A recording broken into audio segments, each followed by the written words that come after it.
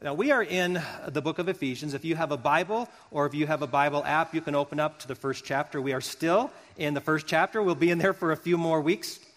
And I'm so appreciative of Pastor Sam leading us in our study last week, and it was a great thing to talk about being in Christ. Julie and I were at a pastor's conference in North Carolina.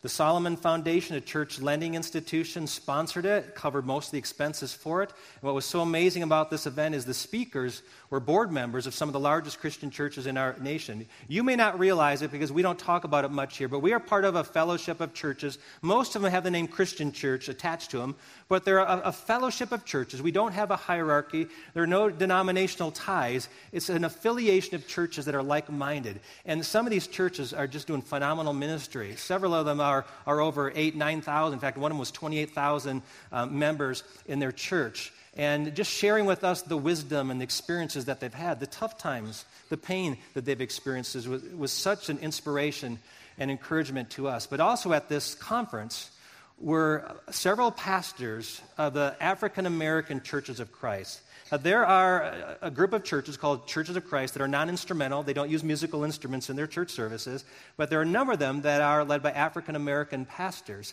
And they have not felt a lot of support. And so Solomon Foundation has come along. They invited these pastors. About half the group were African American pastors. And just the spirit there of us being able to come together and understand one another and know that we are there in this journey together. It doesn't matter what size of church you are, we are in this call together. It was such a beautiful experience that most in that room felt this was groundbreaking.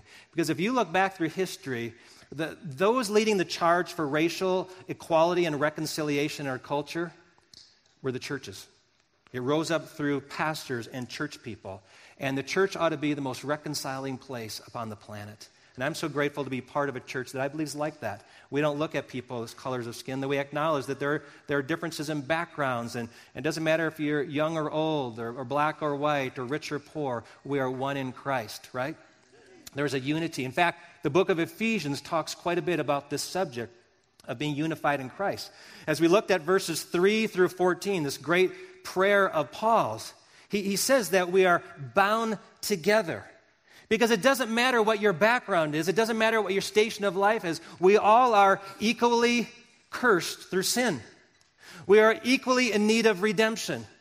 And we are equally blessed by the same Father who adopts us into His family, by the same Son who gave His life for all of us, and the same Spirit who dwells within each one of us. We find that unity in Christ. And God has done all that through Jesus. And today we're actually going to go beyond that to look at what happens when we're in Christ. Being in Christ ought to be the greatest place for spiritual growth. At our house, we have a whole row of trees that I planted about 8 or 9 years ago, little pine trees. And when I planted them, they were about this big. Today, there's some of those trees that are this big. And some of them are this big. And I don't understand it. Same batch of trees, same soil, they've gotten the same rain, and some are this tall and some are this tall. And they're just responding to where they've been planted differently. And I think that's so true of believers. I've met believers who have shot up in their growth, brand new Christians, so hungry and passionate about the Lord, hungry for the Scriptures, hungry to serve God, and they just shoot up in their growth. And I've known people who've known the Lord for decades who are spiritual infants. They just are in the same place they seem they've always been. They don't seem to be growing. My question for you today is, are you growing? We were made to grow. God saved us so that we would grow. And this passage we're going to look at today from Ephesians chapter 1, this prelude to Paul's prayer, we're going to discover that there's a reason that we need to grow. We're going to find out that there's a direction in which to grow, and we're going to find out that there's a key support for our growth. So before we actually do that, I'm going to ask you to pray with me. Father, speak to us through your word.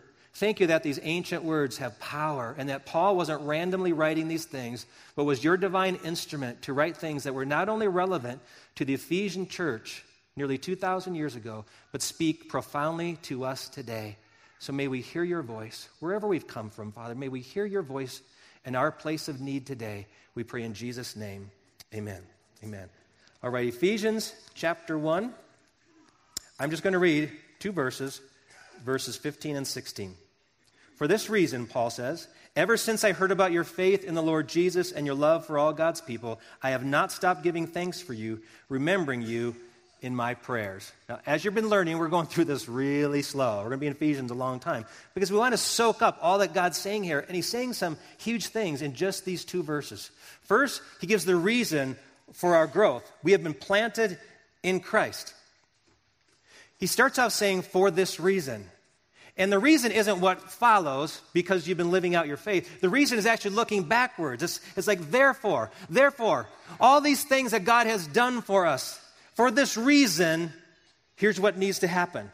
For this reason, what's the reason? He goes back to the praise that he'd given to God. Remember, he starts off with these 11, 12 verses that are all about praise.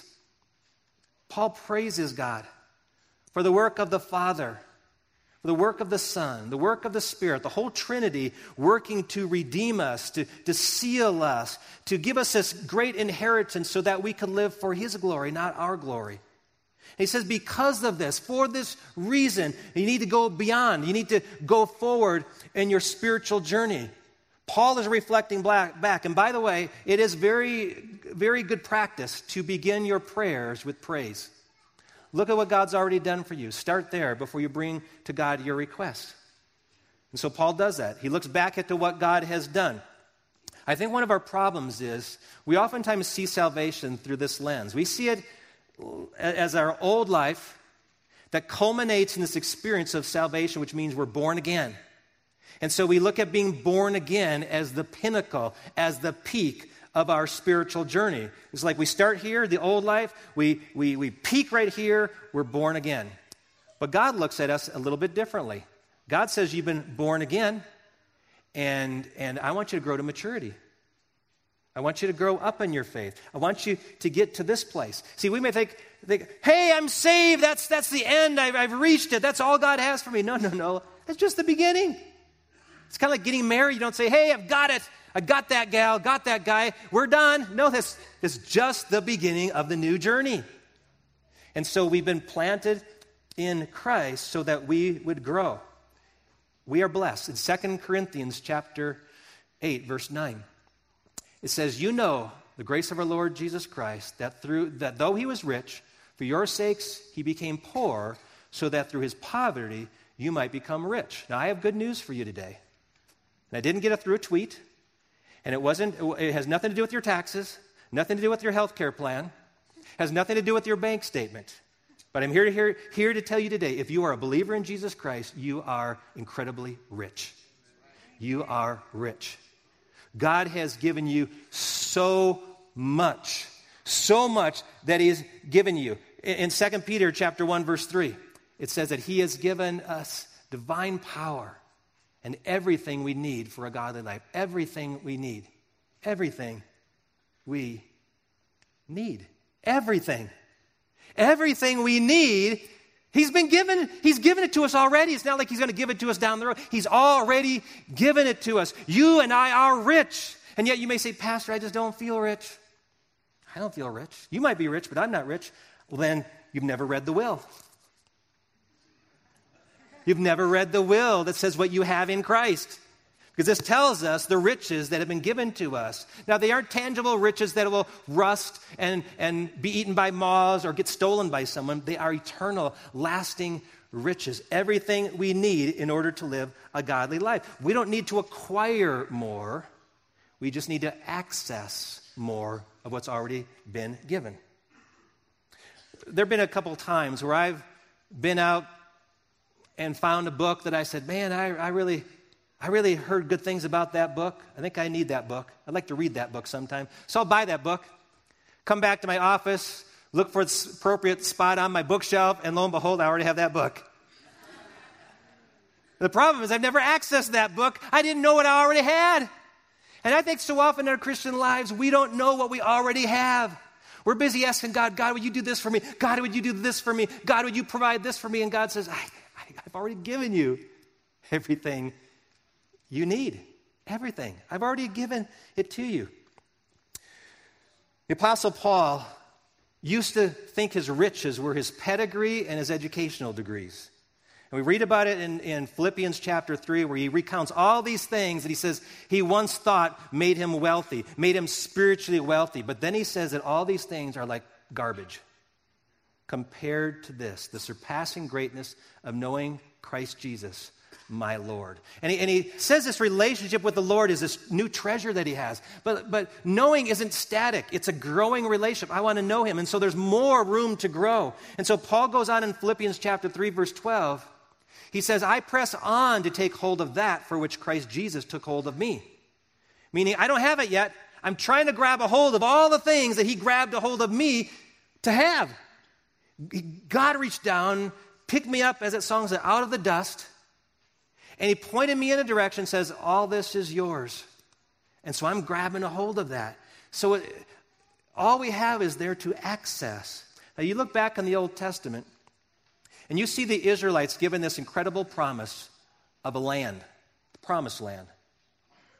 And God told them that is yours. They went into Canaan and says, that's your land. But he says, but you have to do something. Joshua writes about it. Joshua chapter 1, verse 3. Joshua says to God's words to them, I will give you every place where you set your foot as I had promised Moses. In other words, get walking, get out there and claim what I've already given you. Start walking around and see what I've given you. Access what I've already provided. And in the New Testament, we find that when we enter into a relationship with Christ, we don't get a piece of land, we get a life that's called an abundant life, an eternal life. But guess what? It has to be accessed. It has to be seized. It has to be embraced. Just because you are saved doesn't mean you're enjoying an abundant life. You have to open your arms to it. You have to get off your chair. You've got to get out there and access this abundant life he has to give. So all that is there because of our relationship with Jesus Christ. We are saved and blessed in order to grow. But what does that growth look like? Well, Paul defines it with two words. Evidence of growth is greater faith and greater love. He says, I've heard about your faith in the Lord Jesus and your love for all God's people. Isn't it interesting that the things that he admires about the church are their faith and their love? Because when you hear people talk about churches today, they'll say things like, oh, we have this really big church, or we have an incredible coffee bar, or the youth ministry is fantastic, or the worship, is out of this world. Oh, that pastor, he's so good looking. I know no one here says that, but, Paul doesn't say, I've heard all those things. Sounds like a great church. He says, you know what I hear? I hear about your faith. I mean, people are talking about it. They're talking about how you're stepping out in faith, how you're trusting the Lord. That's being talked about. Your love for other people, it's being talked about, and the news is coming back to me. And as parents, we know this to be true. What gets recognized gets repeated. What Paul is doing, and he doesn't just do it here in Ephesians, he does it in Colossians. Listen to Colossians in the first chapter. He's writing to this church. We've heard of your faith in Christ Jesus and the love you have for all of God's people. Sounds very similar, right? You will read his other letters in the New Testament. You will find very similar things to the church in Thessalonica, to the church in Philippi. Why? Because those are the things Paul had been teaching them to grow in. And now that he's seeing it, he says, way to go! Way to go! You're growing in the direction you need to be growing, because not all growth is good. In fact, if you go to the doctor and he says you have a growth, you just know it's not good. It's not good. Not all growth is good. There's some growth that can be dangerous. Growing in Bible knowledge. I hear a lot of people say, I want to grow to know the Bible more. That's a good thing. But you know what's bad? When it makes you arrogant. When it makes you think you're smarter than everybody else. Because it says that knowledge puffs up, but love builds up. Our knowledge ought to create a greater love within us. Obedience is a good thing. Growing to be more obedient is a good thing, unless you're putting confidence in your obedience and, again, becoming arrogant over it. Legalism is deadly. In fact, Paul writes to a church in Galatia, and a lot of what he writes is rebuking them because it's a Jewish audience, and they're while they're embracing Jesus, they're saying, yeah, but we've got to hold on to the traditions of the Jewish faith. The rituals, particularly the ritual of circumcision. And Paul says, wait a minute, you're going off track here. You're putting confidence in the wrong thing, because the truth is this. Galatians 5 says this: the only thing that counts is faith expressing itself through love. He doesn't say that's an important thing. He says that's the only thing that counts. When you stand before God and God says, did you do what I asked you to do? And you go, well, God, I really didn't know. There's a lot of things I did. I did a lot of things. I had great quiet times, and I went to church every Sunday. I know. But remember I told you the only thing that counts? Faith expressing itself through love. How'd you do with that? How'd you do with that? Because that's what matters. Two great biblical words, faith and love. One deals with the vertical. That's the faith in the Lord Jesus Christ, and love for all of God's people. Now, what is faith? You may say it's believing in Jesus. That's a part of it, but it goes beyond that to trust, to confidence. Do you know the Bible says that the demons believe? They're not saved. In fact, they shudder because they fail to surrender themselves to the one they believe in. See, Paul picks the word faith in the Lord Jesus. Do you know what Lord is? It's an authority figure. It's your master. It's the one you obey.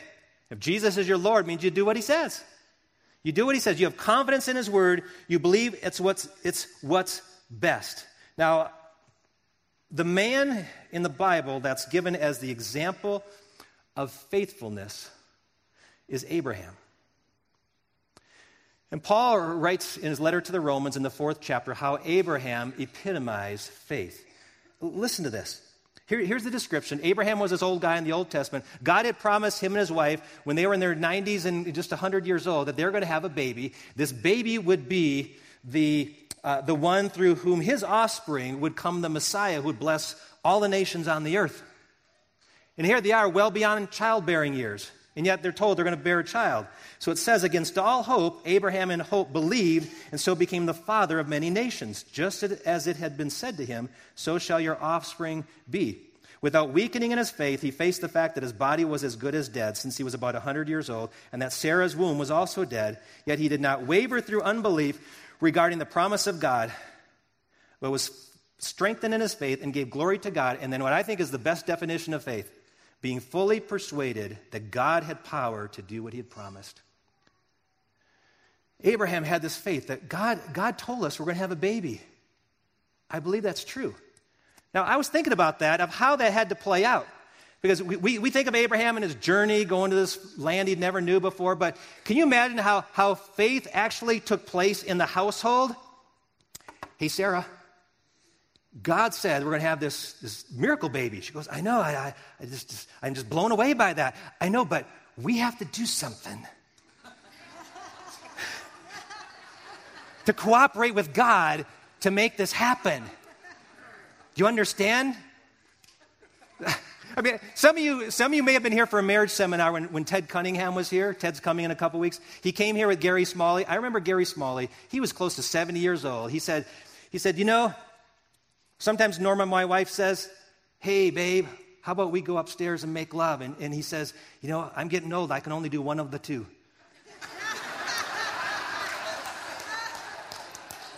This is an act of faith. And when you go against common sense and you do things that culture says, that doesn't make sense. When you're a young person, you say, you know what? I'm not going to have sex with you until I get a ring on my finger.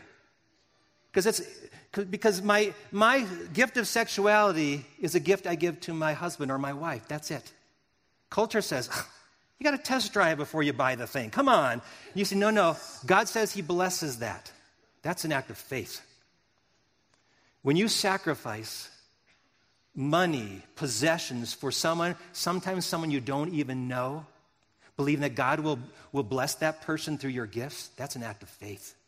That's an act of faith. When you forgive someone who's wronged you, culture says you have a right to have a grudge against that person, but God says, no, forgive the person that's hurt you. It's good for your own soul. You do it because you believe in the Lord Jesus, that's what's best for you.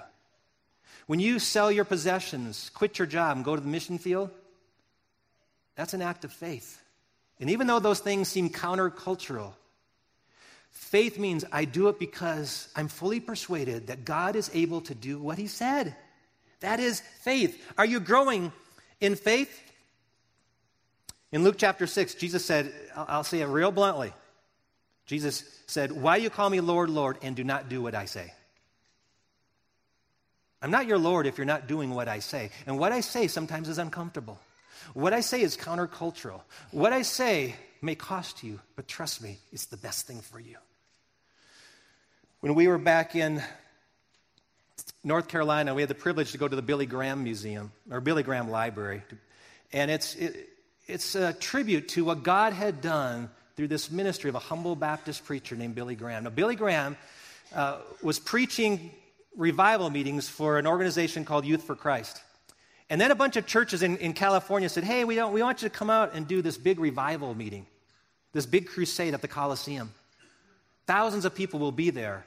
And a couple nights before Billy Graham was to preach to thousands in this Coliseum, the first of his many crusades, he had a crisis of faith. Someone had planted seeds in his head that the Bible really wasn't the Word of God and really had no authority. And he went out in the woods and he put his Bible on a stump and he said, God, I accepted Jesus Christ by faith. I've never seen Jesus, but I believe he died for my sins. And I've accepted him by faith and my life has been changed. And from this day forward, I am taking your word as truth.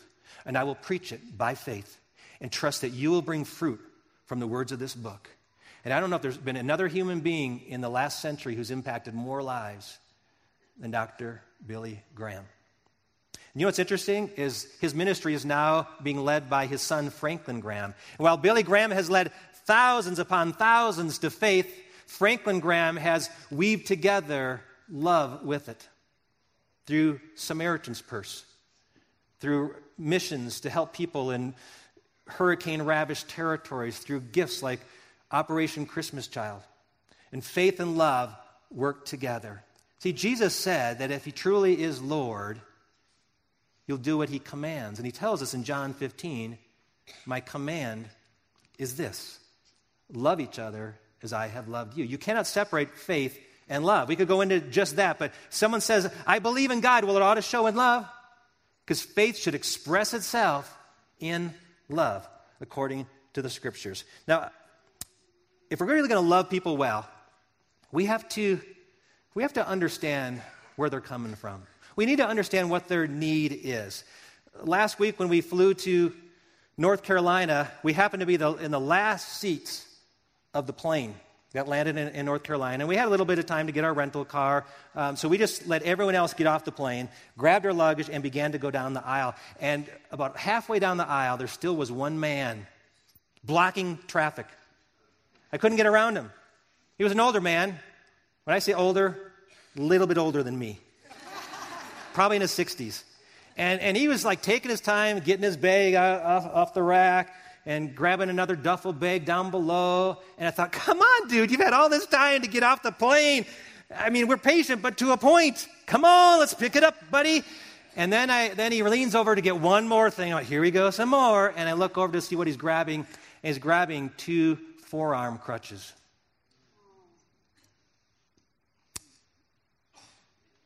And I said, sir, can I carry one of your bags for you? And I had to think how quickly my heart changed when I understood his dilemma. I mean, immediately, my heart softened toward him. And it made me think how often we get abrasive and we get impatient, and we have no clue what the other person is dealing with. We don't know that they just lost a child. We don't know that he just got laid off from his job. We have no clue what they're going through, but I'm being inconvenienced, and I'm a little upset right now. But take time. I believe that there are good-hearted people who believe that there are serious racial issues and inequalities in our culture, and they've experienced them. And I believe equally that there are people who stand for patriotism and the sacrifices for the American flag. And they're defending that responsibility to honor the flag. But here's where I think we've gone wrong. We're really good at stating our positions. We're not very good at listening to each other. And I think healing would come if we would take time to understand what the other person's going through. Because when you understand, then you know how to love that person. We are called to love.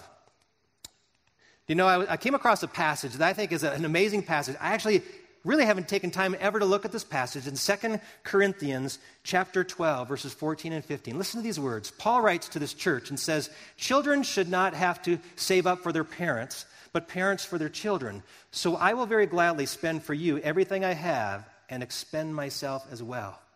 Now, I just looked at that passage and said, Paul's saying something pretty amazing here about maturity. I mean, in a relationship, it's the parents who save up and provide for the kids, not the other way around. He says, the parents who give of themselves. And Paul says, I not only will give you what I have, I will expend myself as well. I will lay my life down for you. Because that's what a mature person does. Maturity thinks less of self and more of others. In fact, here's a great definition of maturity. I put it in your bulletin. You're becoming mature when you think more of others than you think of yourself. When your conversation starts off with, but I want, but I would like, then you're the kid. Then you're the child. Because a parent takes care of the needs of the children. And you know who is the best parent? Jesus.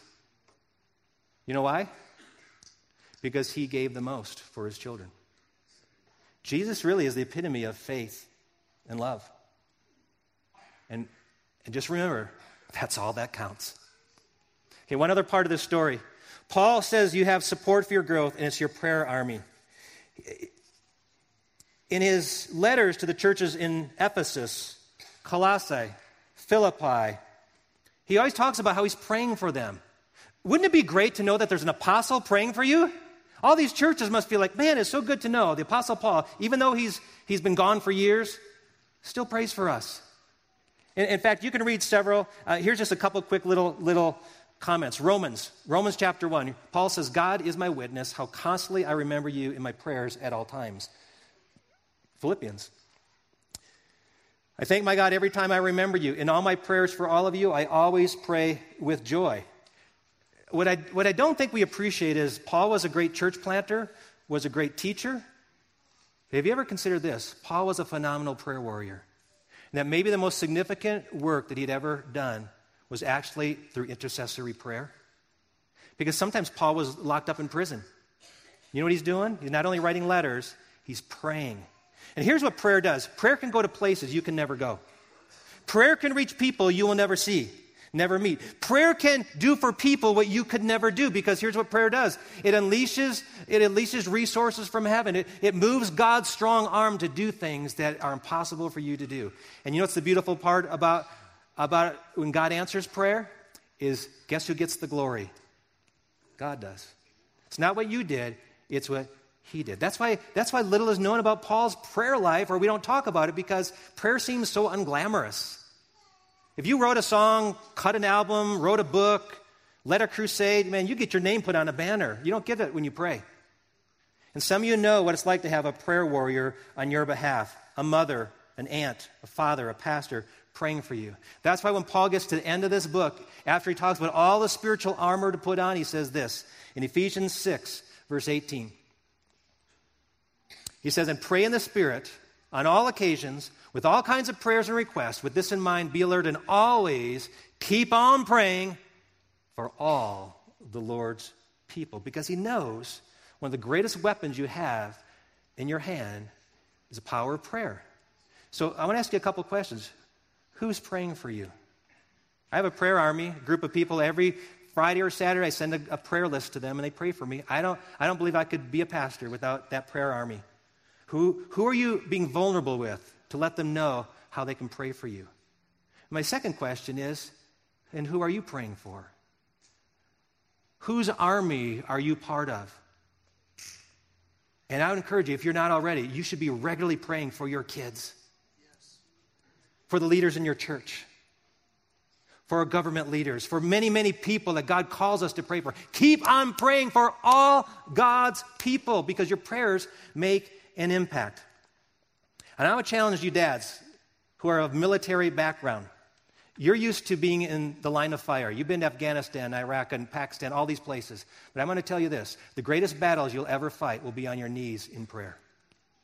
So step up. Be a prayer warrior. Be part of God's prayer army. Because God wants us to grow. He wants the people around us to grow. And really, it's up to us. How far do you want to grow? How far do you want to grow? Are you content where you are? Or are there additional steps of faith? Are there greater sacrifices of love that God has for you? God is calling you not to stay where you are, but He saved you so that you would grow. 3 weeks ago, I celebrated my 57th birthday, and our kids had us over for dinner because they wanted to give me a special gift. And I saw my grandson, Aiden, walk up, and he handed me a box, and it was a box that held a picture frame. And that's kind of cool. I wonder what picture they put in it. When I looked at the picture, I was stunned. I said, "You're kidding. You've got to be kidding. Is this for real?" It's a picture of a baby about the size of my thumb. It was their announcement to say, "You're going to be a grandpa again."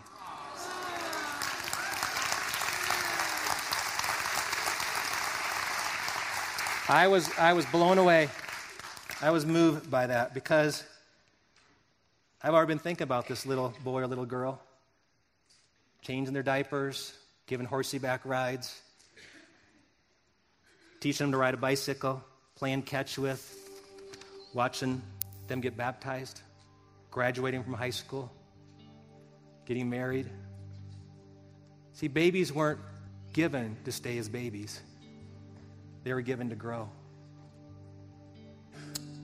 And I looked across the room when I got that picture, and I saw this glow of joy upon my son's face. The joy of a daddy.